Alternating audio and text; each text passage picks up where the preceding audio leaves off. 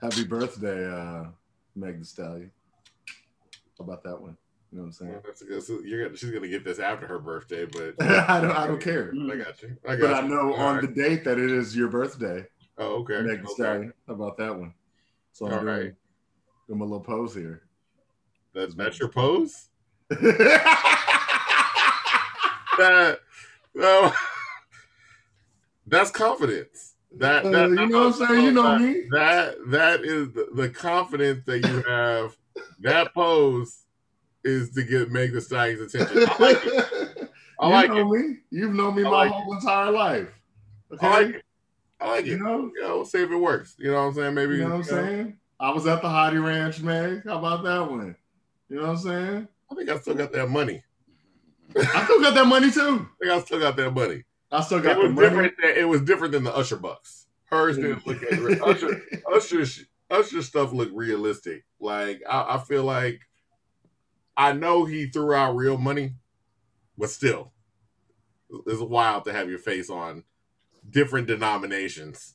That's what the Yeah. different denominations is what does it for me. The Like, different and it looked really close because yeah, I have the Megan Bucks on my mirror, and so I look at them every day. It's a lighter green. The paper's different. It blatantly and it says right there, like huge letters, no monetary value. most of the time people do that. I think there's so many rappers that have made like the money with their face on. 50 Like Cent, remember that? I got some 50 cent dollars Yeah, or something like you that. gave me But some of those. it's smaller than the Mm-hmm. other stuff looks like they were trying to make real money. Like he found Yeah, a counterfeiter and was like, yeah, let's go with this. counterfeit, man. I've seen all of that stuff. The Bumby ones, it was Yeah. I try to collect them all. You know, I don't collect a lot of things. I'm a nerd. I still don't collect wrestling stuff, even though I like it. But you're a collector. You collect a lot of stuff. What's those? Funko Pops? I collect a lot of random things, Funko Pops, board games, You card got a games. gauntlet right behind you. Uh, yeah. You're right. I got random stuff. Just any random little thing. Shot glasses. Is what it is. I'm a collector. That's a good thing. I say all that to say it's not only the others that collect, it's also people like us who are black and ugly as ever. However, I stay Houston down to my socks. It's your boy Chips Ahoy. Yes, I brought it back in my humble opinion podcast. It's Avery, like a very nice guy. That's me, along with my brother Jess Devon. That's me. All right, so I mean, usually pause I was from just the on the screen, and I was like, "Nah, we gotta go." You know what I'm saying? I was there. Y'all saw me. Y'all know what I look like. yeah, but Just Devon. I This don't has want to step on been the intro. so it's all right, man. It's another In My Humble Opinion podcast. We're back on this podcast journey. We want to thank you guys for taking out your time and actually watching, listening for us or whatever. You could find us, you could find us where you already found us, but we're also on everywhere you could find podcasts, and we're also on the YouTube. So, Meg, you could see me right like this, Meg. You should just You know what I'm pause. saying? Let her know. Like, take clips of it and send it to Meg the Stallion so she could tell me no to my face. But, you know what I'm saying? It is what it is. Nice. I mean, in my humble opinion podcast, that's what we are. This is what we do. We like to talk about people that are moving and shaking in Houston, or we like to talk about everything that really has to do with Houston. I mean, we mostly focus on the hip hop scene or everything around it, but the great state of Texas, and most importantly, the city of Houston, and what means everything to us. And a lot of things that mean everything to us is, I mean, just living in this world. It's a real thing. It's realness is a thing in our community. It's a reality, right? And a person or a group of people that were living a ghetto reality in Texas. Okay. Now, what does that phrase mean to you? All right. That phrase changed the life of our next guest. His story and rise to prominence is full of trials and tribulations, and yet also full of so many triumphs. From being in the streets to cosigns from straight up lyricists like the HAWK, Big Pokey, Paul Wall, and to seeing him and his peers rise to legendary. Yes, I know I got in a lot of trouble for using that word a lot, but this person is legendary status, to even contributing to the greatest song ever made, Sicko Mode. His story is only one that he can tell himself, and it's truly an honor to share a Zoom screen with him. I mean that from the bottom of my heart. We actually talked before we started recording, but we'll get into all of that. He's a rapper, he's an influencer, he's an entrepreneur, he's a father, he's a husband, and he's an all-around good person. And also, he's when you see him, he's a vampire apparently, because he really didn't age. Okay, Scooby of the Grip Boys, mostly known as Scoo Yunda, ladies and gentlemen. Scoo Yunda. Scoo Yunda, man. What's going on? Good. How you doing, brother? Thanks for having me, bro. Man, thanks for honor to be here. We appreciate you coming on. So, how things going for you today? Man, positive, man. Like I say, the clothing line, man, has just been keeping us busy. Got a big trip coming up in a couple weeks, man. Trying to take it to the next level, and just pretty much working on the projects. Got a song that's in the making right now with another legend from Houston. You know what I mean? That we grew up on. I could tell y'all Zero. So it's the record that the Grip Boys will have with Zero. Oh, okay. Now let's go back. I mean, before we're looking at, because like I said, my brother said during the intro, we're talking about you're part of the group, the Grip Boys, which people know. You know what I mean? And people know that legacy, and it infiltrates a lot of different types of music, like Sicko Mode or something like that. Before you're even a part of the Grip Boys, like what were you planning on getting into music? What got you into music initially? I actually, when I was like 10, right? I want to say 8. My mom started buying me like karaoke's and keyboards, and just I don't know why she bought it. I guess I used to ask for it when we went in the store. And then when I was like 12, because we live in these apartments, Belford and Broadway, right? So it was always back and forth to Grandma's house and Sunnyside and there. So I guess as we got older and we started being able to watch ourselves, because I have a brother that's 3 years older, so he's like 15, I'm like 12, so we stand at the house. So I eventually started to notice the neighbor, he's packing equipment in and out. He's having guys come through. So one day, I saw a Hispanic guy over there, right?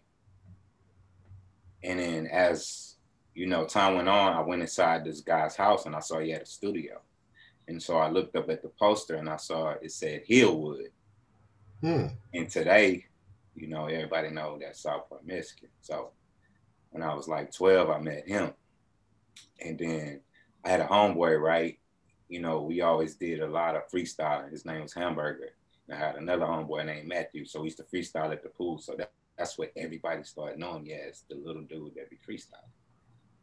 And then I want to say this when I really, I want to say people started really knowing me more. Like it was an incident where we was at the pool and it was a 5-year-old girl, man. I don't know if her father had went to the store or what. So she ended up in the deep part of the pool. And I jumped in and saved her, right? And so Fox 26 was there and everything. I'm like ashy on the news and everything.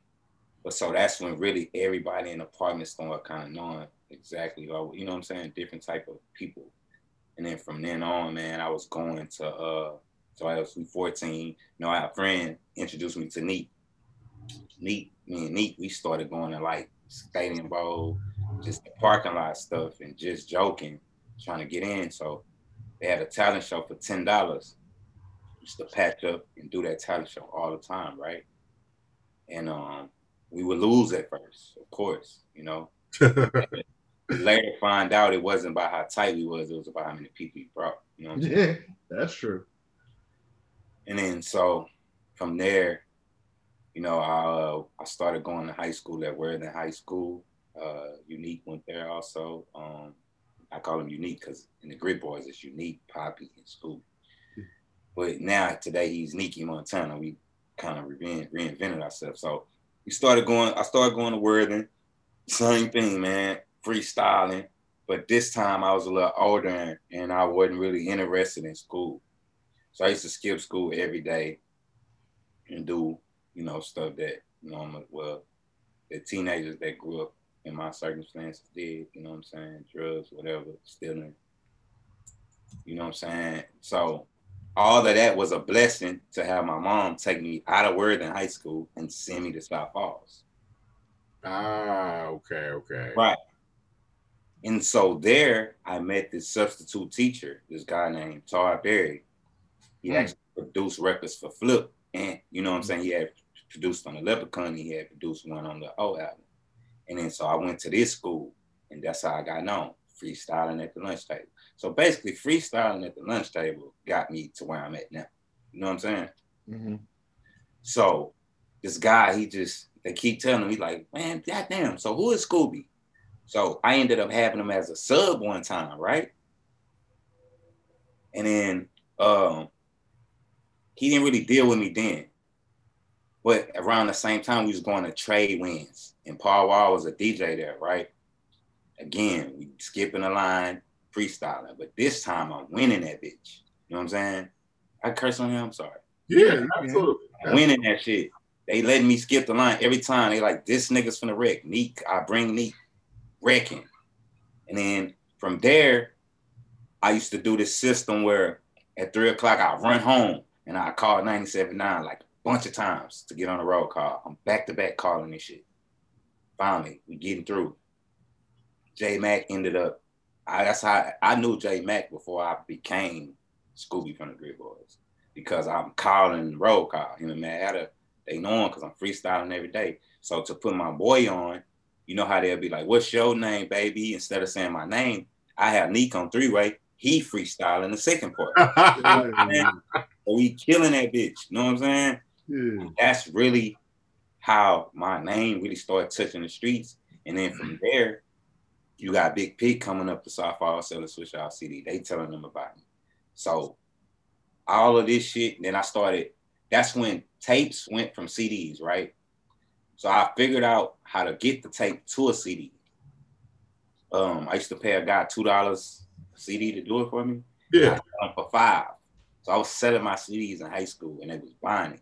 So at this point now, you're selling me, because I mean, we're talking about, because we went through a lot on the history from saving a little girl at the pool. Mm-hmm. That you were seeing. When you saw SPM, did you know that was SPM?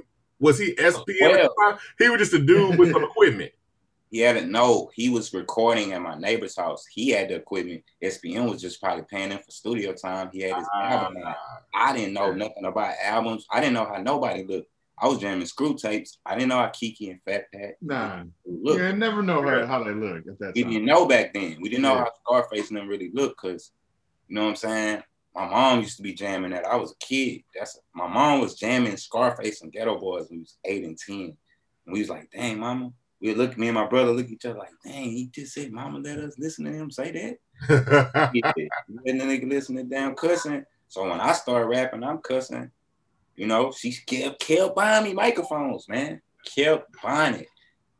And so when I got older, I know this kind of away from the surgery, but my uncle, he was like, you had a great uncle that had a band and a juke joint. So that kind of explains it's in my bloodline. Okay, yeah. But, okay. So from there is when kind of Paul started coming up to South Falls, right? He would holler at PT. And then so one day he like, yeah, Paul gonna come up there and fuck with you. I'm like, all right. And he was like teaching like the bad classes, like DMC, SRC, whatever you call it. So, you know, I had So wait, hold on. Wait. So you're telling me Paul would come up to Todd's class? Yes. Oh, snap. Okay. You're in Todd. This is before he's pretty Todd. This is wow. Yes. That's awesome. Continue. I just want to clarify for the listeners. Right. So I might have seen Paul at the school just like on some CD shit because he went to Jersey Village. Just around the corner. Paul ain't number 1 year older than me. Yeah. You know what I'm saying? So we all really in high school while he's DJing at the skating rink. So he coming up there. So one time I'm like, man, I'm finna just be getting in trouble so I could talk to Todd all day. So I used to be in the DMC class like every day. So one day I go to this bitch and Paul's in that motherfucker. I'm like, wow. Like, what's up, baby? You know what I'm saying? Woo, woo, woo. Yeah. Y'all know each other, yeah. Yeah. So I'm like, damn. And I'm looking like right here. He thought like, for you. I'm like, what? So I told you, I'm gonna tell him come holler at you. Cause I never really got to talk to him at the skate ring because there's 30,000 niggas trying to talk to him. But he knew. He knew because the flow, you know what I'm saying? He would even put the right beats on. Like it was crazy. It's like he knew. But so from there, the Color Changing Click mixtape started. And she started putting us on there. I might have been 17 when I rapped on it. I was still at South Falls. So by the time I graduated, I'm already they playing us at the Capitol Beach. Cause I remember being in high school, being on the seawall and him and Chameleon giving us CDs of us being on there, like 10 CDs a piece of Bobby Boucher. You know what I'm saying? And then so this is on Color Changing Clicks. This is on one of their mixtapes. Y'all are on it, and Chamillionaire is giving y'all CDs to hand out. But when we actually went and recorded it, like a lot of people be thinking Chameleon wasn't with a lot. Like Chameleon fucked with us. Chameleon gave us a verse when he wasn't fucking with Paul, and we the first. Now Lay the Pain remix is the first collaboration with them both on there after they was beefing.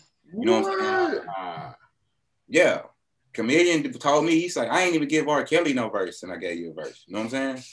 So, because I had that type of, I'm a real one, bro. Niggas don't, my energy be different. You know what I'm saying? Mm-hmm. And so, I don't know why he gave it to me, but I just feel like, you know what I'm saying? I'm a different type of breed. But, so, they had us on them. We in Atlanta, twinning it up. Luke, them niggas crunk, like, man. We wasn't even who we was. They was just showing us so much love and feeling the flow. We was really rapping, talking about some different shit other than the I'ma come down, even though we loved that to death. That's how I learned how to rap a Screw Tape. I'm just saying, I was being lyrical then, punchlines then.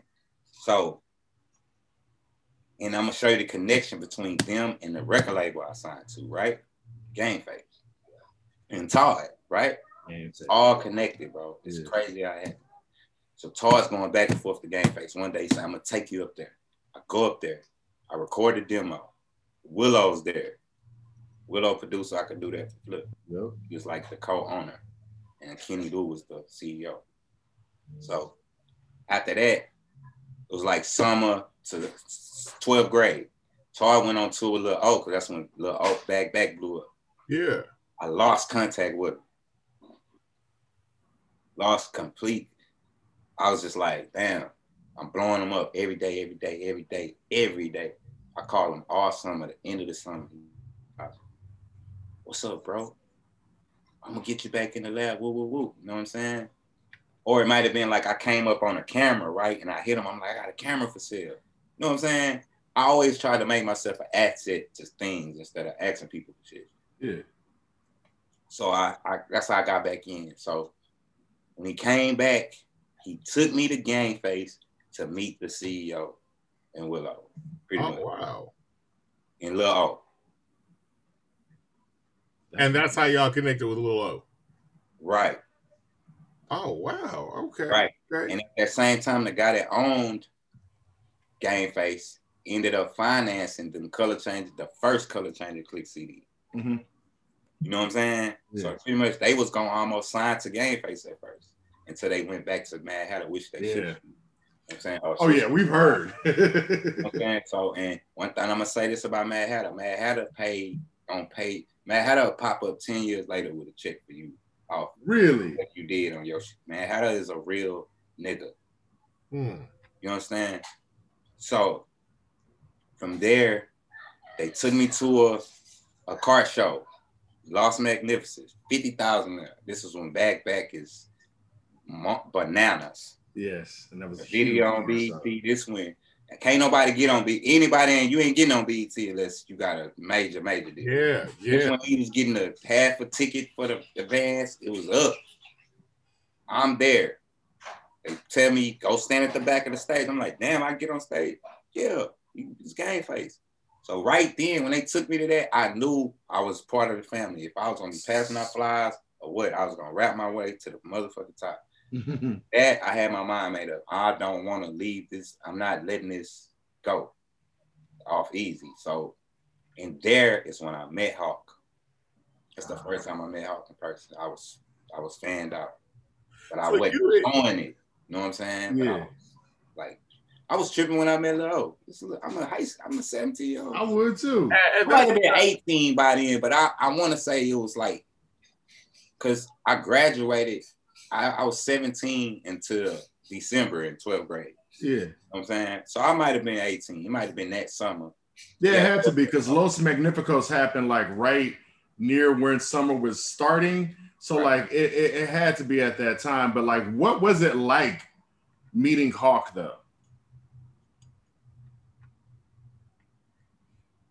It was like being introduced to you or to Devon.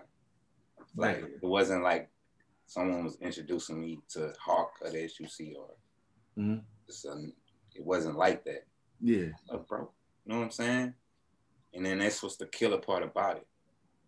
That was my only time meeting him, right? So the next time I saw Hawk, we at the studio. He come in the studio. I'm looking at the nigga. I'm not trying to look at him so he don't think I'm on some. Yeah, I know how that go. I might have walked to the back. That nigga came in. That boy said, "What's up, school?" I say, "My name." Yeah. I'm like, "Oh shit!" I'm thinking the nigga not gonna remember my face. Nigga say, "What's up, school?" And from then, I knew he liked me, like, because he treated me like I was like, you know what I'm saying? I can't really explain it, bro. He treated me like I was a star at the gate. Like he knew what he wanted me to make me as and what he wanted for, you know what I'm saying? He already knew Poppy because, you know, he was going up there with Lil O. Okay. You know what I mean? Lil O, Poppy was Lil O hype man. Poppy yeah, so I guess after you guys meet, is how long did it take for you to get to being Hawk's hype man? I want to say 60 days. What? That's super quick. Bro, like literally, bro. I'm telling you. Okay, let's say 3 months to 4 months. I don't know. Because the moment I met him, the next time he came to the studio, I was recording. Wah, nigga. That's the second, third time I'm meeting this man. And this man like, I need that song. You know what I'm saying? Really? What we need to do? I like, shit, just jump on something. Like that. You know what I'm saying? It was like that pretty much. Like, it wasn't really too many times I had met him before that, bro, before we started doing songs. Because it's like he wasn't signed yet, so he wasn't up there every day. Like I knew Lil O more because we was around him more. And then Hawk was coming like the late verses, and then when he started working on it, I'm gonna tell you why it happened so quick. Because around the time I came around, Hawk was kind of, I might sign with them. Yeah. So when they built the new studio, you know what I'm saying? Our CEO, Kenny Lou, he went to the feds. Yeah, unfortunately. People don't be knowing that shit. The nigga that owned Game Face went to the feds for 2 years, bro. We had to hustle. That's when Paul moved in. He contributed us to keeping the lights on. Willow did what he had to do. Willow held it down, you know what I'm saying? But Hawk, man. So he asked for the song, and then maybe another session, another time up there, he was recording his album. So he's like, man, come over here. Like, all right, I'm in a quiet. I ain't trying to touch nothing, make no noises. You know, you're in a session with Big Hawk, man. I just try to be more respectful as possible. Then he plays a beat, and he look over at me and says, You got something for that? You know what I'm saying? And you were saying earlier when you were talking about Hawk, you were saying like Hawk had a vision, like he kind of knew what he wanted you guys to be, or he knew what he wanted you to be. Like, us too, he loved all of us. I'm not saying that at all, but he had a relationship with each and every one of us. But I was his baby. You understand? He was 13 years older than me, so he looked at me like I was the look. He just, if anybody tried to get on me about anything, he'd be like, "Nah, I'ma deal with him. He'll deal with me." This happened multiple occasions. You know what I'm saying? You can ask Lil O if you ever talk to him. I can't even let you really say nothing in school like that. You know what I'm saying? Yeah. So it's just, I don't know why he did. The man looked at me in that same session or maybe the next one and told me I am of a rare breed. Nobody ever told me that. Like I might have cracked a joke or something, or he seen something I did that was dope and he said that. And that stuck with me my whole life and career. You know what I'm saying? I ain't lying, bro. My boy is right there. You feel me? Yeah. You know what I'm saying? Sure. Like it's he's always with me, bro. And it's more than that just being Big Hawk from the SUC. That's just, it's deeper than rap. Yeah, it's very deep, bro. And you know, I used to even be able to even talk about it like this. Yeah. Hell no. But so we made On Your Marks also that had the Grit Boys on it, right? That was our song again. He jumped on it, and then after he jammed, he like, that's going on my album. You feel me? Yeah, that's a big, good look for you guys. Quick, I was 18 when I said broom hopping. When I said wall, nigga, I was 18 years old, bro.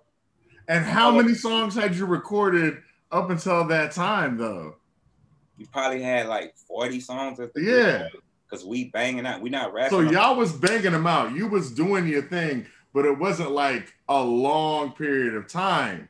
And I only do a Hawk for 6 years. It seemed like I've been known, and I'm 38 years old. Yeah. But it seemed like we was, because 6 years, maybe it might have been 7. Them years, it was day for day. It wasn't a day I ain't talked to him or see him. That's real. He was on tour. Anywhere he was doing the show, I was there. Anywhere you saw him, any footage, I'm right there. So it's just like, that's just like somebody, I don't know, you coming home, you seeing a family member every day, and they just no longer there. And at that age, bro, it tore me apart. Like, you know what I'm saying? It just destroyed me. You know? I mean, if you want to talk about that time period, because you're naming a lot of artists and things like that. You're at this cusp of when Houston is blowing up. So some of the artists you're talking about, where you're like, you know, you got SPM, he's selling records. You got Paul Wall and Chamillionaire, they're selling records. Lil O is on BET. You got Hawk, and not only that, you've got these artists that have made a name for themselves in Houston, but you're also there during that time period where they're starting to break out nationwide. What is it like being a part of that and seeing some of these people that you know start to attain this level of success? Man, it was unfolding just like, okay, the C Paul, you know, he was a DJ. He was the first DJ Paul Wall was a Grit Boys CD, right? I see him to go from kind of like not being too sure of himself after the split. You know what I'm saying? That shit took a toll on that boy, man. Mm-hmm. You know, him coming with us made him feel like he was a part of something else again. You know what I mean? So to see him put out Chick Maggot and it sell 100,000, and him seeing like, man, these people fuck with me by myself. You know what I'm saying? Because it was almost, he felt like he couldn't do it without him. Now, he never said it, but you could kind of tell, you know what I mean? He was young. He was only like 23. When you look back at that shit is like a baby. You know what I'm saying? We all was kids. Yeah. And, so to see him go from that being in, you know, feeling like You know what I'm saying? You know, things would probably never be like that for him, and to him to be this mogul that he is today, bro, it just was surreal to see it happen. But he always kept us with him. So as he blew, we blew. So I felt it. You know what I'm saying? I had more. I started having jewelry. We started having jewelry. You know what I'm saying? We had rap vehicles. You could, you know what I'm saying? So it was rap all vans, yeah. You feel what I'm saying? It was just like, I ain't gonna lie, bro. That shit really be like a blur to me, bro. Because every day of my life, I did this. I had a show. I was getting high. I was in the streets. I was traveling. It's not like a blur, but sometimes, bro, I started so early and I've done so much because we've talked about so much, bro. And that is not even really the highlights of the Grit Boys. Yeah. The things we've really contributed to in Texas. But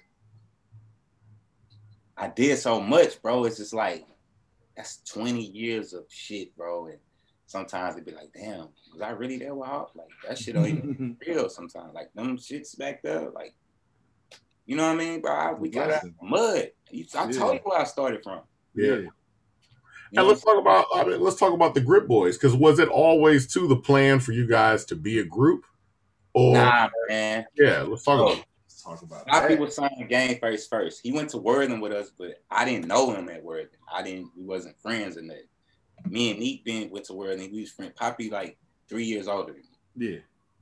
And so when he got there, he was already signed. So it was kind of like a competition thing because me and Neat coming through the door, he looking like, damn, I seen them niggas before, but I ain't fucking with them niggas like that. Like, he was the big, Poppy been dope. He been killing on features. He was on the 3 songs on the out. So we in there looking at each other like, okay. So I'm already doing me, and Neat did him. So we never was a group, but we always rapped together. And then so one day, Todd making beats, he trying to get himself going. You know what I'm saying? He trying to build this shit up. That's when he made that. They don't know what they're starved about. They don't know what they're starved about. He ended up making that bitch. We could have probably had to be. He ain't even, now, man, this shit might be Paula Kiki. Then here, okay, I got another beat. I need y'all to knock out a song. We wasn't rapping on instrumentals. We rapping on real beats. Yeah. Making real concept songs. That's why my songwriting is how it is today. Because we was trained, bro, like literally trained from a adolescent, bro, to be rappers. That's why I say I feel like there wasn't no life before rap for me because, yeah, I've had jobs. I've had doing the breaks and, man, I got a family, you know what I'm saying? But I also have real estate and, you know what I'm saying, I'm grown. So, but it's like, I had no life before rap, you know what I'm saying? I mean, there was nothing before rap that didn't have to do with rap. I mean, life before didn't have to do no, you know what I'm saying, bro? Yeah. Like, my whole life has been this shit. And I accept it now. Like, you know what I mean? My career done this. And then now I'm like, here, like, they don't know what can happen. And you know what I'm saying? The clothing shit, I could probably be richer off this than that. So it's like, the stuff you do, people always be like, they always try to say, well, yeah, I know y'all was popping back in the day, but nothing can't stand without a foundation. I try to tell artists this all the time. People always say, niggas so hot and this person is this, that. But I'm gonna make money off rap till I die. People gonna call me for features every week, regardless, bro, because I'm gonna keep pushing me. You notice the OGs in the city don't be having no issues, bro. Yeah. They don't have no issues. They CDs still sell, they merch still. You don't have no dollar that because we not in the show. I call the circuit of this shit, the Houston shit is the show, bro. It is. Niggas acting like, man, stop it. So it just be like, you know, the shit we did, we just trying to brand it and make people not laugh at our city. That's why we was rapping hard like that, sounded like we wasn't familiar. We wasn't trying to sound like them. We really was on that pen like that. And really, where does that influence come from? Because, like I said, you guys were known for, you were saying earlier, like, we like that style of rap that's known for Texas, but y'all was doing something different. All right. So where does that lyrical influence come from, and what were y'all trying to prove at that time? We were trying to just get in. We didn't even know them people noticed us, like other artists, like the artists in the city. They knew who we were early. Like we didn't even know, like niggas. But far as the lyrical shit, I think for Lil O being on the level he was on and the company we was with and the standards they upheld, far as the artists that they had around, like Hawk and Lil O, we knew we had to rap at the highest level. We had to perform. It wasn't like no second tries. It wasn't like half-assing, and it was like, shit, this nigga, I want to get signed. You know what I'm saying? When I was at Gameplay, I was like, I want a contract. I don't fuck this. I was rapping in the office before they built the booth. Every day coming to the studio. So once they gave me a contract, that was my motivation, bro. I'm not going back to staying at grandma's house. You know what I'm saying? With this, you know, I want to get farther in life. It just was, I don't know, man. That's why we was rapping at that level, because we seen what it could be. Like, it wasn't no book. It was early. Now, maybe, because it was people try to offer us deals. It was like a guy tried to sign us in his backyard. Now, maybe a situation like that, I wouldn't have been rapping as hard, but I'm around a nigga. We in a $200,000 studio that they built from scratch. These people signed to Atlantic. Nigga, I'm coming in this bitch rapping the lights out to my voice gone. Yeah. Every single day. We did it. Battled each other in the office. We battling, nigga. Poppy like, I don't rap 16s. I rap 24s. That's the first thing he said when he met us. Man, it was a friendly competition until we signed the major deal. You know what I'm saying? And that was 2007. So you got to think about it. Since I graduated from high school, we sold 100,000 mixtapes. And in 2006, we signed to TVT Records. TVT. Feel me? Yeah. And so I ain't really skipped no parts, because from being Hawk Hype Man, him being murdered, like right when he got murdered, we signed. He knew we signed because I can remember going to a Swishahouse show with Paul, right? And when we performed, I looked out and Hawk was standing there because he had the yellow Hawk jacket, the yellow jacket where they said Hawk, bro. Yeah. And I can remember that shit because T. Ferris was actually there, and I can remember T. Ferris speaking to me about signing me as a solo artist for like the third time. He like, Scoob, you're a superstar. So that what was happening around that time. It was like niggas trying to, they knowing what we really is, you know what I'm saying? But I had to throw that in there too. You know what I'm saying? No, it's good. It's good to know. That just made me remember that whole scenery, because I could remember that day. Hawk was there, he was there, Paul was there, and we performed. Paul performed, Mike Jones performed, and then Hawk was like, "You throw, baby, you throw," like, you know what I'm saying? And even on his new album, the Dangerous Species that came out, I made was on his singles, like me, Slim, Paul, and Paul, and him. Right. And that album originally, I had 5 verses on that album. Really? When it came out, they kind of had to put other people. No, I understood. Yeah. I understood it. He wasn't around, but if he was alive, I would have been on 5 verses, and he wouldn't have done a song from other people. But now, what do you feel now is the legacy of the Grip Boys? Can you talk about all these Houston legends that operate? Where do you feel the Grip Boys kind of fall in place? Do you feel this connection with fans and the music? Do you feel it needs to be of a higher status? Do you want more people, like with the clothing line, getting introduced to the Grip Boys?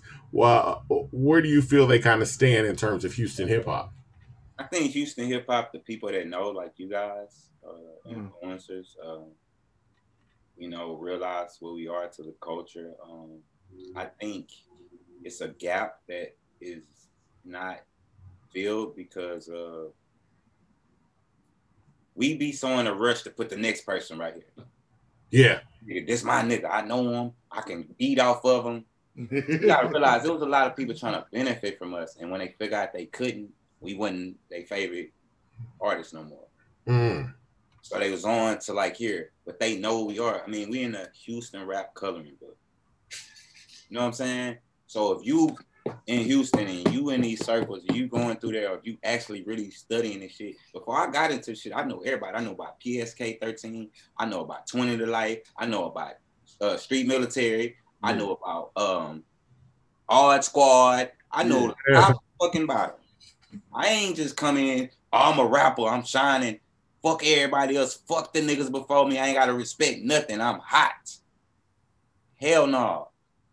So I just felt like they felt like our britches got too big because we passed a lot of niggas that did it for longer than us. Very quickly. Very quickly. We had a deal. Bro, Steve Rifkin, the nigga that tried to sign Wu-Tang, he signed David Banner. Yeah, Steve Rifkin, who made Loud Records. He sat right here. Yes. Sat like this. Is $500,000 enough for the Grit Boys? After we watched our video on tour, we had videos on YouTube with 100,000 views before we knew what it was. We didn't know what World Star was. We had 100,000, 200,000 on World Star. He knowing all this shit. We in New York. We don't even know these people know about us. We in his office. He says, is half a ticket enough for the Grit Boys? Because I'm impressed. Y'all got a van. Y'all got a studio. Y'all album is ready. Y'all have features on it. Paul Wall is co-signing it. Shit. We didn't take that deal. Right? Todd didn't take that deal. Okay. You know what I'm saying? Todd was... What made y'all decide not to take that deal? He was like, let's call a lawyer. But if I was who I was today, I would have been like, fuck the lawyer and fuck you. Because... bro, we ain't have shit. So you want to call the lawyer when you can, or you want to go home and talk to the lawyer when you can call her right here and take this half a ticket, because when we signed the TBT, it was a 70-30 split. He was trying to be greedy and get more, right? As CEO, right? And when we started the company, Mo Better, we all was supposed to be CEOs. And that shit changed, right? But I was so loyal, I didn't never really say nothing about it. So when we get in his office, we wasn't even signed to nobody when we was in front of Steve Rifkin. Not to Game Face, because Kenny went to jail. That shit was null and void. Yeah, it's null and void. So we could have been like, fuck you, Steve, what a contract. He ain't getting nothing. We ain't do that. We trusted him to go back home and talk to the lawyer. He went behind our back, went to TBT by himself. He didn't go there and like take us that time because we saw the numbers. Yeah. We saw the numbers. We could have been like, hey. So when we signed the TBT, the nigga got the advance, went to Europe. Oh my God. He was in Europe when we signed our he didn't sit down and sign our Mo Better contracts. He had another nigga, our manager, and his, you know what I'm saying? He did some fake ass shit, bro. So we ain't let that bother us, bro. We ain't really know too much, but then we start asking about the Steve Rifkin deal. I don't know, we can't get back in touch, but it really lo and behold, he was doing some sneaky shit. Yeah. And when we could have said, fuck him, took half a ticket. Think about it. The Grit Boys with a half a ticket. I don't care if this man would have shelved us. We independent. We'd about 2-3 more vans. I'm not saying the man ain't give us no check or we ain't make no money. But if I'm at this time, the artists I'm working with, I don't want to sign none of them. I don't want to be their manager, nothing. If they want to come back and double back and do it, I do partnerships with people, bro.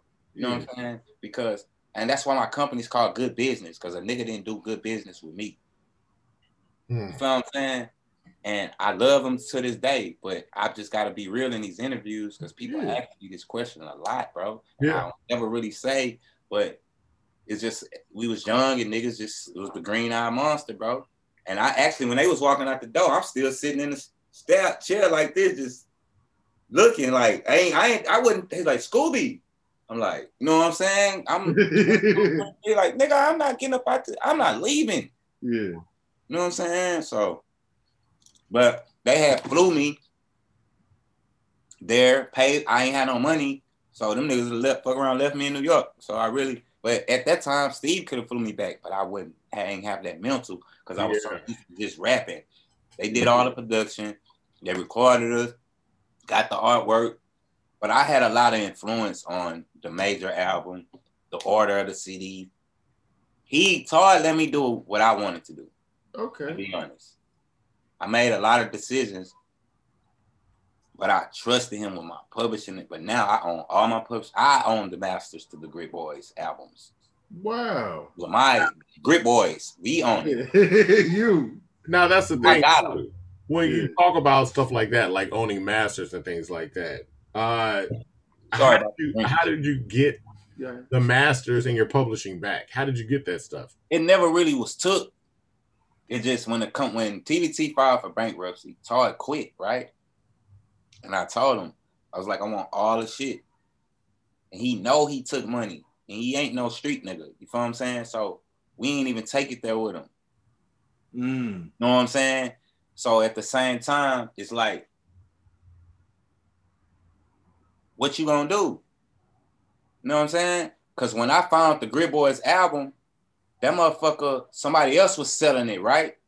And I'm like, we wasn't signed to TVT as artists, we was distribution. So why are you picking up? Because they picked up TVT catalog. So why y'all making money off my shit? I went and fought and got a lawyer, got that back. You know what I'm saying? Even when they were selling it, were you making any money off of that other company? No. Oh my God. I saw what they made. Oh, but man. once I switched, it wasn't that bad. It was 5 figures, but it wasn't that bad. Because I was glad I caught it in time. Yeah, you did catch it in time. You said 5 figures? Yeah. That's a lot to me. A low 5 figures. I'm a broke boy, so that's a lot to me. But still. Then got 3 people. You know what I'm saying? I'm not acting like Grit Boys is all mine. No, I get it. Nigga that went low 5 figures divided by 3 people. I see where you're coming from, brother. Yeah. Right. It was cool. I'm like, I'm gonna make that anyway. I just wanted my shit because I felt like a nigga played me. He just hit a lick and quit. We could have been on album 2. TVT filed for bankruptcy. We still good. So let's keep working. This nigga started doing some weird shit. So I just started doing me, bro. And we started putting our Grit Boy CDs out on our own, selling them, making our own money, putting out our own DVDs. And eventually, you know, he wanted to just make beats for Paul. You know what I'm saying? He really got to some Hollywood shit. Like, you know what I'm saying? He made 5 tracks on there and he felt like he was a platinum producer. And it was more so, I need y'all to write some hooks for these tracks I'm trying to submit. Yeah, and y'all was writing hooks. He was writing and so when the nigga called me for the publishing deal, I'm real. I'm like, man, this nigga offered me $50,000. Yeah. He double back, called a nigga, and he get the same publishing deal. Pretty hard. Really? And then tell me, wow, I couldn't let you sign a publishing deal because TVT don't want some publishing. Nigga, we got a distribution deal. You don't give up publishing, signing distribution. You lying. Yeah. You know what I'm saying? I double back and hit the nigga. Like, I never been a dumb nigga, bro. You know what I'm saying? And that's the thing, bro. You got to go through that shit to see really how people are, because you come in this shit, a young kid, people take advantage of you, act like they real, they love you, they big, bro. That shit ain't true, because soon as some money come, a nigga gonna start listening to his wife, his mama, anybody that's want something out of this. They don't deserve. How we don't? We the face. They only want to give us a check because of us, not because of you, because your beats ain't even that jammy. That shit was all right, bro. 9 Later Paint is an average beat, bro. Wow. Wasn't rapping on it. I'm just being real. I actually like that beat, but I feel you though. It's an average fuck. I would have never picked that beat today. I would never rap on this beats today, bro. You know what I'm saying? So I was just like a nigga being loyal, confused, and fooled. You know what I'm saying? Like, you know what I mean? Like, he wasn't really, he was smart to put it together, but he wasn't like a musical person. I was a musical person. Willow was a musical person. Willow played the piano. He was just like a nigga that knew how to work shit. You know what I'm saying? A program. Yeah. And I, you know, I ain't trying to be like that about it, but this shit bothers me in interviews sometimes. And people don't really be knowing the full story. And, you know, I'm at the age where I ain't saving no nigga feelings no more. And they face, because they. That's why you here. You tell the full story. But like, what year was this around? Was this before or after? It's 07 when the this 06, 07 when we finna sign and shit, right? Okay. You know what I'm saying? It just started getting funny. You know what I'm saying? And it could have kept going, bro. Like, it's crazy, bro. It could have kept going, and I kept going. And so I dropped my first solo album in 2010, right? Yeah. In Houston Press, it was the #9 top album of that year, right? And there was some big boys on that list. You know what I'm saying? Power Wow was like number 12. I was 9, my mixtape, right? Face was on the list. Slim was on the list. Killer was on the list. It was a list, dog. Yeah. You pull it up. 2010. D called me I won. My first mixtape, Shay Sheree Roro did the write-up. He said, he said something to the extent of, I exceeded expectation on my very first attempt without even trying, and it seemed like I did it with ease. That was pretty much the synopsis of his statement about my album. You feel me? And bro, I'm a humble dude, bro. I know I'm coming across this, but no, because y'all kind of touched me somewhere when y'all like. No. Because even with that, I mean, when you come out and like you said, your first album, the solo, and you see that level of success, you see the critical response to it. Does that make you want to say, yo, I should really lean more towards the solo route? Or are you like, do you still feel more comfortable in the group? How are you feeling? I feel like I always was supposed to, I don't mean to cut you off. I feel like I was always supposed to be a solo artist, but I did get a lot of kick. But that's why I was saying Ferris was already trying to pull me away from the group. This was all the same time. He like, I want to sign you and Young Red. And because he signed Young Red, because Young Red, he was trying to put him in the Grit Boys and make us 4. But Todd was on some shit with Red, like, yo, you got to sign to me before you sign Switch House. But I mean, that didn't make sense because Red really was Young Red, bro. He helped the situation. So we all helped each other. So he really ain't have to sign. But, you know, that really wasn't my business. And it ain't my business now to really speak on. But that's what the type of shit was on. So it kind of fucked us up being signed to Switch Out because he was like, I got to make 5 beats on that. He was on some whole ass shit. Yeah. You know what I'm saying? That's another block. You just got to watch people that you trust your livelihood with. You know what I'm saying? Because the whole dynamics and our whole life could be changed if this man wasn't thinking about himself. You know what I'm saying? So at that time, just think about it. If we would have signed to Switch House as the Grit Boys and added Young Red. I understand. How do you take that into, because I said now you're still doing music, all right, but you're in a different position now. So how do you take those lessons that you learn from your story and apply it to operating your own company now? Exactly. Okay. So from now, I just look at it like, okay. Now, this one thing I will say. I learned a lot of ins and outs of the music business from pretty Tarberry and then Willow. So I will give him that. I want to say that in his interview. They showed us that, right? But so that's how certain shit, as far as like, if I'm doing a song with somebody, I'm going to tell them off the top. I got them, you know what I mean? We got to do some paperwork. Like, we got to split this. I want some of the streams. I want this. A lot of people don't think about that. They want the quick lick. You know what I'm saying? I ain't worried about that. Shoot a video and I want some of the streams and I want my publishing. You really can't take nobody publishing unless you signing it to them. So if I do a song with somebody, they can't take the whole song. They got to leave part of it unknown. You know what I'm saying? You only can take 100% on only one side. You definitely can't take it from the producer.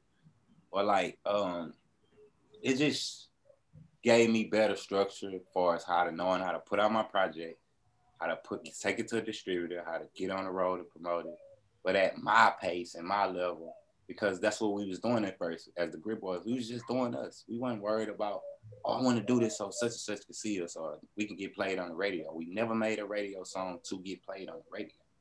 You know what I'm saying? We never aimed for that. Even with Fresh, that might have been, and if you think about it, okay, I'm gonna give you another one.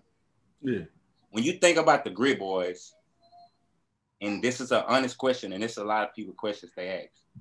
You know it's 3 people, but who face and who do you think about? Yours. Okay. Why was I on the first Grit Boys single, Fresh? Did you know that? The one that was on MTV with Trey and Tum Tum? One with Tum Tum and Trey. No verse on that. You don't have any verse on it. I don't have a verse. I wanted to know, but like, why? But you was Todd was hating. He was hating. crazy. Really? That man was like, he gonna think he bigger than the group. And he already did a video with Paul and Red Handed. And that video actually came because Paul did the best of both worlds with this guy from New York. And the director from that video, Melina Stokes, she actually directed all Beyonce videos and Solange. Like, really? our first video was me, Paul, and Red Handed. Yeah. One of the biggest directors in the industry. I know her personally. I took her through H-Time. She was in Neat Mama House. That's where we shot it at. So, you feel me? So that's why I say I feel like I was born because I touched a little bit. You know what I'm saying? Like how Neat wrote DJ Khaled first single, Holla at Me. Shit like that. Just think about that. These are pivotal pieces of hip-hop. Yeah, absolutely. People there, you know, major players that had to deal with the Grit Boys. If you go ask them, if you run into these people in day, have you ever heard of Scooby and the Grit Boys? Yeah. Way back in, yeah. They've heard. So you just gotta think. So that's why that's like, so when you ask me, do we get the respect and, you know, the admiration? No, because a lot of people wish we didn't know all these people or touch all these things because they didn't get to do it. Our city is filled with these type of people and they need to stop that whole ass shit. You know what I'm saying? I ain't afraid to say it because I'm a big up and I'm a post and share anybody that is dope, any level you're at. You know what I mean? It's just like, we gotta take care of each other better than that shit. Like I see OGs on the internet and they ain't getting no support. You know what I'm saying? It'd be like, damn, but that's different. See, you can't look at the internet. That shit is a facade, bro. I might go somewhere and everybody know what I'm doing. I'm like, damn, well, I probably had 100 likes on that post. You feel what I'm saying? Everywhere I go, they know exactly what I'm doing. That is a facade, bro. The internet shit. So I just say, an artist, keep grinding your shit in the streets. Keep fucking with people that can put you in places. Like now I have a publicist, right? I had to learn by having a deal. You need people in place to get you these platforms. Yeah. I was fortunate enough to run into Mr. Devon at an event, and he blessed me with this opportunity to be here. So because of my foundation, this is what artists got to realize. Motherfucker ain't got to do nothing for you. You know what I'm saying? Just because it's 100 Michael Jordans. It's 100 niggas that think they got down, I don't know, fucking the best at everything, right? Yeah. But if you don't have like, real work added to the bottom of that shit, man, it's just like, I hate when people are like, man, I be spitting on it. You should put me on this. Like, why? Why should I not go do a song with Killer Mike?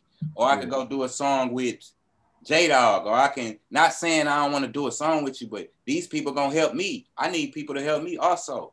You know what I'm saying? Put me on your song. Why you gotta be on my album? Yeah. I'm gonna do a free verse for you. That's one thing that I don't like, because it's like they look at me like I might be a young dude, but I be looking like, boy, I done lost my partner. I done lost my record deal. You feel what I'm saying? Yeah. Niggas turn their back on me. And now when I get myself back up, I have to do the same thing, carry some more niggas. No. That shit is crazy. It is crazy. After everything you guys have done too, and going back to the spitter part, like a lot of people when y'all was like, where they from? Atlanta? And I was like, they are from Houston. Get it right. And y'all was spitting. Drew Santana, Papoose. What was the song? It was J.R. Ryder. It was That's a Bet. Y'all niggas was on it. A real moment for me. J.R. Ryder. I know. When I met Big Boy and that boy told Killer Mike, I seen that nigga before. That let me know right there that I did my job as a lyricist. You feel me? Like, for a nigga from a Southern group that's nobody will never beat, to see me as from a Southern group and acknowledge that shit, man, bro. You know what I'm saying? So like at that time though, it was still the hidden wall of, even though Dipset is trying to break it down in around 2004, at that time, 06, 07, 08, there was still that wall between the South and the East. What was it like for you guys to be able to go to pretty much anywhere and be able to spit and be respected amongst the heads? What was that feeling like? It's just like, all right, we did Screw York one time, right? And it was like us, Bun, Kiki. Yeah. It was going down, right? And that's the first time we met Short Dog, right? And I just felt this, I didn't know he was from Houston because he was spitting, you know what I'm saying? Yeah. And so and then it's another time we met since I booked us a show with Devin. To see people in the crowd rapping Nine Later Pain and rapping my verses off songs, it just kind of like showed that they listen. It just was a different tap in, man. Like even with the MySpace days, bro. Like they used to call us like the down south version of the Locks. You know what I'm saying? Yeah, so, absolutely. Like even freestyling with Dizzy Rascal, you know what I'm saying? I don't think that's he would with us if we wasn't like, you know what I'm saying, on some shit. Like everybody we did, Mace jumped on our album because he was like, man, I want to rap. I want to be on it. He asked, Mason Betha asked to be on the Brick Boys album. What was that like though? From sitting there listening to that CD in 1998 to having Mason Betha. Really, I mean, it was a different time for Mace, but it's still hear the verse. The version that's out, it's on iTunes and YouTube. It came out in the UK, but the version it says name on it, but his verse not on there. That's the only thing I got to say about that. Nigga, you should hear that verse. But boy, that boy Rick, that shit, like it was a Mace that that was Murder Mace on our shit. It was murder, that's what I'm saying. Yeah. It wasn't Pretty Mace. It was murder. Man. Yeah, man. But he gave it to us, bro. You know what I'm saying? I think actually, I'm gonna be real. A lot of collaborations happen because Paul ain't show up to the studio and collab with. You know what I'm saying? We was like, so y'all did that grill, and he was like, "Shit, the Grip Boys a rap." No, okay. Y'all was at that time, y'all was really super affiliated with Paul Wall. Y'all were basically the Locks for lack of a better word, to Paul Wall's Big. Yeah. So when he wasn't in the studio and he was making all that money off them grills and people would show up for his session, y'all was there. But Mace, what it was, they come use the studio because we share the studio. Mm-hmm. Jules Santana recording there. Wayne recorded the whole dedication at our studio, bro. We used to park the limo in front of that bitch when he went to U of H. That's how we got the song March and Step. Yes, March and Step on that album. Yeah, right. Lil Wayne's verse is fire on that. That's how Paul got him on that song, bro. Did his grill. You know what I'm saying? So the niggas used to come to the studio, bro, and this was the second Gridiron, bro, when Mace was there. The one, because we had one off, this wasn't Game Face, this was the Gridiron, right? Yeah. Live from the Gridiron. And bro, it was crazy, bro, how that boy asked to be on that shit, bro. Same with Trey Songz, bro, you know what I mean? How was the Gridiron at that time, though? And explain what Gridiron is for the listeners. Yeah, explain that out. The Gridiron is actually the name of the studio. Mm-hmm. So Todd and Calvin Earl, right, which is my boy, man. I love Calvin to death, man. He was like the melodies on all the beats, you know what I'm saying? I ain't say your beats was weak. So he was really the nigga that really was playing the shit on all the Gridiron beats. But it was dope, bro, to see all the people come through those doors, bro. Like Bun did our verse. He did it in like 10 minutes. His wife didn't even get out the truck. And he rapped on a song, the one we got with Travis Barker, Streets. Bun came laid that bitch, man. That was dope. Shit, Kiki was there multiple times, man. First time I really seen them do a hook. Well, not the first time, but like, you know, I'm lying because we did songs on Hawk Wrecking 2K with Kiki. Yeah. Yeah, but at that time it was just I like, know. oh shit, the done here to come do a hook for the Grit Boys. So you know what I'm saying? That was dope. We shot Spin Something video, me, Hawk, and Young Red outside of that video, outside of that studio. So that's one moment, you know what I'm saying? And it's a lot of good memories, bro. But after that, you know what I mean? It's just yeah, I can understand. More, you know what I'm saying? It's just I need a book or something, bro. No, and people are going back because they respect the legacy. Because you're ingrained in Houston hip hop. Let's talk about what you two were talking about earlier on, right before we started recording. I was gonna get to that too. So I mean, we are talking about all these artists, and we're looking back at the past that were looking at the Grit Boys as like this Locks of the South. Let's talk about Travis Scott. And how does y'all's freestyle get to sicko mode? Man, all right. So Hawk has a cousin, right? He did a little time, right? So when he came home, you know, he before he went, he used to come around and stuff. So he had already like been going to be live dealing with Eric ended up introducing him to Travis, right? Yeah. And so his family and him, we started working on like a mixtape or whatever, you know what I'm saying? And they used to like, dang, Scoob, we need to get one for Trav to use, right? I sent them 3 verses, bro, right? Of Hawk acapellas. They picked the sample part that says, ask Scoob, Pop, and Neat, we all into the plan for keeps, so nigga don't play us a week. Yeah. That was my nigga Hawk from Heaven. Out of 3 verses, that's what y'all pick? That's real. That's what Mike Dean picked. That part. That's how it happened. I sent it to him, bro. Ellis called me. I sent them. Yeah, because I'm in Vegas. Me and my wife. We in the Apple store, some shit. I hear then I hear Drake now. Man, that playing for keeps. I don't live. Man, I dropped it. I say, that's my shit. I was in the bitch. I told my wife, say, what are you talking about? I say, man, they used it for that. And so, you know what I mean? Man, from there, you know what I mean?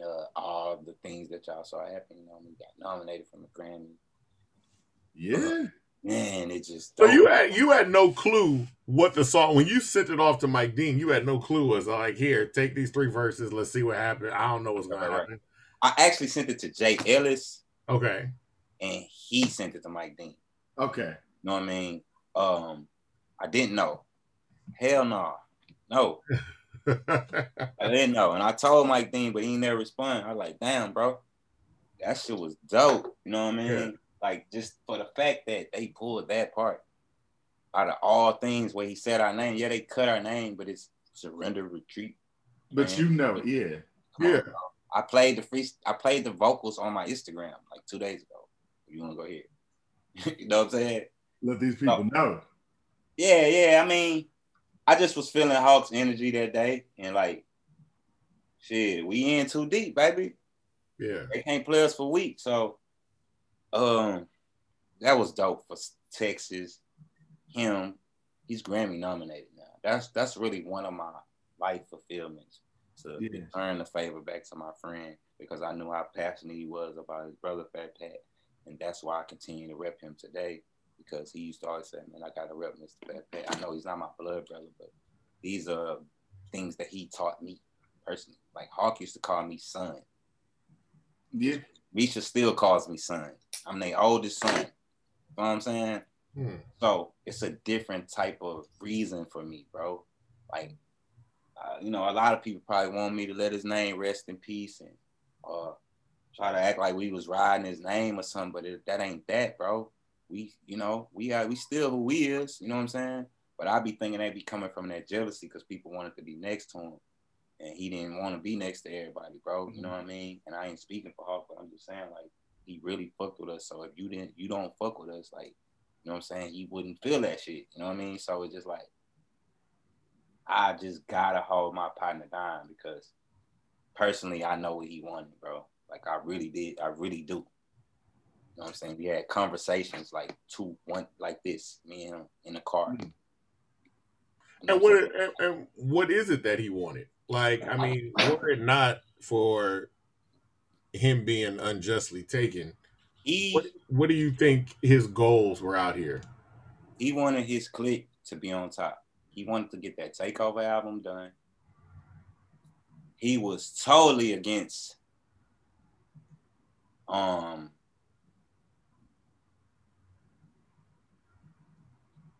signing to anything outside of his roots.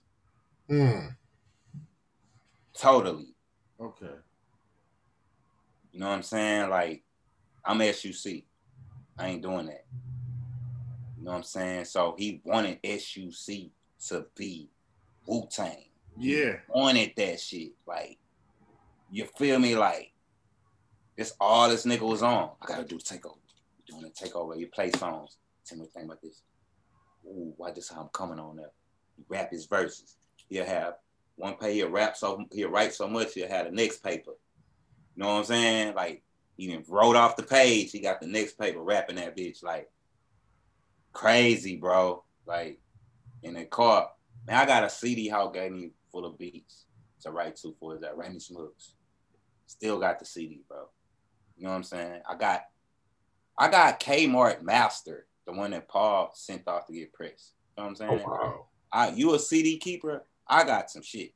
That's real.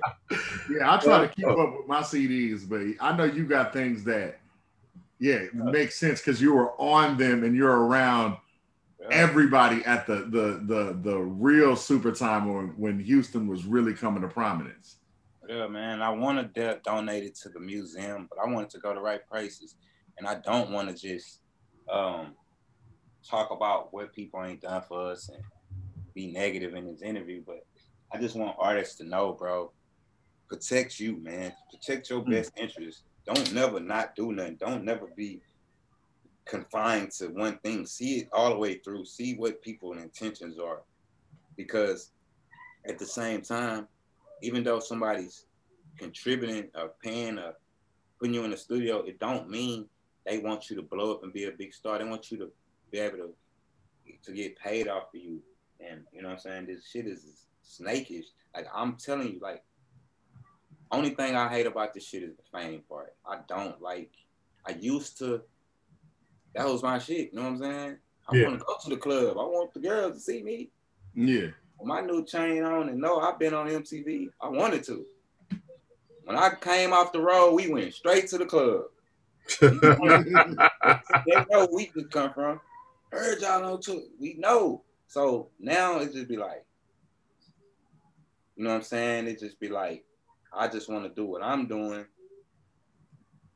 I just like making good music, bro. I like these clothes. I love making people happy. I love my family. Like, it's just, I'm a different type of school now. My image is different, man. You know what I mean?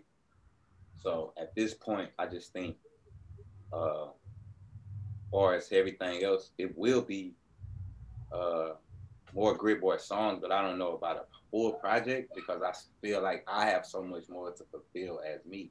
You know, as Grit Boys, bro, we put out so many mixtapes with DJ Smalls, all type of people, bro, early. All the DJs you can think. So it's just like now, there's a lot of things that I have to get out. You know, I make different type of music. I'm making music about being in love. You know, they not married. You know what I'm saying? Yeah. Hey, they don't. You know, I got 2 kids. Poppy don't have no kids. So congratulations. Like, our content kind of changed over time, and I never stopped rapping. You see, I got my own studio equipment. I know how to record myself. I know how to mix, master everything myself. But I don't do all of those things, but I know how. So it's just like it's a different type of day, you know. It's, you know, just like I got 4 siblings, right? And once we got grown and got our own house, and I don't see them niggas every day. I don't talk to them every day. It's like you be around somebody so much, you just have to have your time to be you. You don't know who you are if you don't never be by yourself and go through stuff by yourself. How would you know what you're capable of? So, and Poppy released a couple solo albums, and Neek did his thing too. But Neek is like my best friend. So without rap, he would still be what? My best friend. Absolutely. Yeah. You know what I'm saying? So it's not like we breaking up the Grit Boys.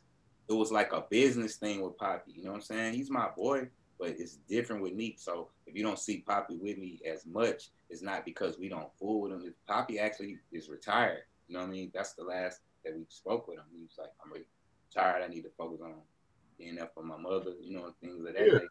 So when people don't see him, you know, I know a lot of people be like, damn, you're leaving him out. No, it's not that. Good Business is my company. Yeah. Culture is Poppy's company. Neek has other things, Grit Life clothing. You know what I'm saying? So we all have our own shit. You know what I'm saying? The Grit Boys is us together, but broken down. And so Good Business owns Grit Life clothing. You feel what I'm saying? So it just I was about to say, because Neek is doing Grit Life clothing, but that's with you, right? I mean, it's not like he's doing it. All right, we created Grit Life clothing together, right? And so Grit Life clothing is more so, you know, like you got Polo, Ralph Lauren, Purple Label, right? So Grit Life is more so of a Grit Life shirt, or like more so of the ghetto reality, right? And the Good Business is a shirt I probably would give you, Devon, because you like to wear collar shirts. There's gonna be a standard G. This is Grit Life. You know what I'm saying? Okay. Like my stepdaddy ain't wearing this. You know what I'm saying? But he gonna wear the collar shirt. So it's a difference, bro. Good Business is really like an entertainment company. It's music and clothing. You know what I mean? Grit Life clothing is like my limited liability company. Like, you feel what I'm saying? Like, it's just set up like that, bro. Yeah. I can't really explain it. You know what I mean? Now, when you look back too, like you were talking about your career and the Grit Boys career, it's been up and down. You were saying just up and down, up and down. When you look back, what are some of the things, if anything, that you might change? Or are you like, hey, this is just what it is? I would have signed to Steve Rifkin. Yeah. Okay. And no, I wouldn't change anything because I'm gonna be rich off this shit before it's over. I wouldn't change it, but because it really made me appreciate everything that I have now. You know what I'm saying? It makes me appreciate the lessons, the time I spent with Hawk, the things Paul Wall did for us and gave us. You know what I'm saying? And speaking of him, I ain't spoke to him in like 8 years. Really? Nah. So it ain't that. Things just change over time, right? So I just learned, like in a situation with him, he don't owe me nothing. You know what I'm saying? So it was a point of time where I treated him like he owed me something. And that's what I would change. But I was a youngin'. So it's like nobody owe you nothing in a rap game. No, period. So it's just be And that's a good take, because a lot of times when people say nobody owes you anything, they're looking at it as I don't owe anything to anybody. But you're saying, at that same token, nobody owes me anything either. Like, no, what's done is done. Y'all don't owe me nothing. That man put us on. Like when people, you know, it was like a lot of influence around, like, damn, that nigga ain't fucking with y'all no more, da, da, da, da, da. But it really wasn't it. And it was a point of time where Hawk went and did this thing with Trey and did Swang. You know what I'm saying? Yeah. And I'm gonna be honest. It was a conversation it was a situation that Trey had with Hawk, and I put them back together. Me. You know what I'm saying? And then Swang came out. Feel me? So he really was with Trey a lot while we was with Paul doing our thing. So I realized at some point he didn't owe me nothing. I used to look like, damn, I ain't been fucking with Hawk, been busy. You know what I'm saying? But I would talk to him, but he ain't taking me with him. He had to do him. Yeah. I had you little niggas. So when I'm doing me, and the nigga always like, well, bro, I put you on 2 CD, I put you on the 3rd mixtape, or I did this, so I introduced you to this. I don't have to carry you through my whole career. So that's the same thing with the Grit Boys. Any business entity I do, or anything that Paul Wall, he didn't have to like, oh, I'm gonna hire y'all to sell grills too, just cause I rap with y'all. that I learned that. Yeah. You know what I'm saying? You can't expect shit, bro. Like, everybody got a family and everybody got to fend for themselves. Like, when you grow and people start having families and shit, I learned that, bro. I had to start worrying about myself more, bro. I used to always want me and my niggas say, hey, everybody, I'm going to put you on the song and that. Nah, bro, you can't. You can save everybody, but you can't help everybody. Yeah. That's definitely true. That is great, man. That is a way that we can end this, because that's perfect. But before we really get out of here, Scoob Yonder, where can we find you though? At Scoob Yonder, right? SCOOYUNDA. And Grit Life Clothing is the Instagram. I don't want to confuse people, but that's the Instagram because it's more familiar with the Grit Boys. You know what I'm saying? Okay. And Good Business has its own Instagram, but the site is goodbusinessclothing.com. Feel me? And then also another thing with the Grit Life, it kind of hits a glass ceiling if you're trying to tap into a different market. So that's pretty much what a good business, you know what I'm saying, takes in place. You know what I'm saying? This for the streets. That's for the mainstream. Yeah. That's real. That's real as hell, man. Once again, y'all, this is In My Humble Opinion podcast. I've been Avery, like a very nice guy. I've been here with my brother, Jeff Devon, and we had our guest today, Scoob Yonder of the Grit Boys. He gave us everything that we needed to know that was going on with the Grit Boys at that time and what's going on further. Humbly yours, In My Humble Opinion podcast.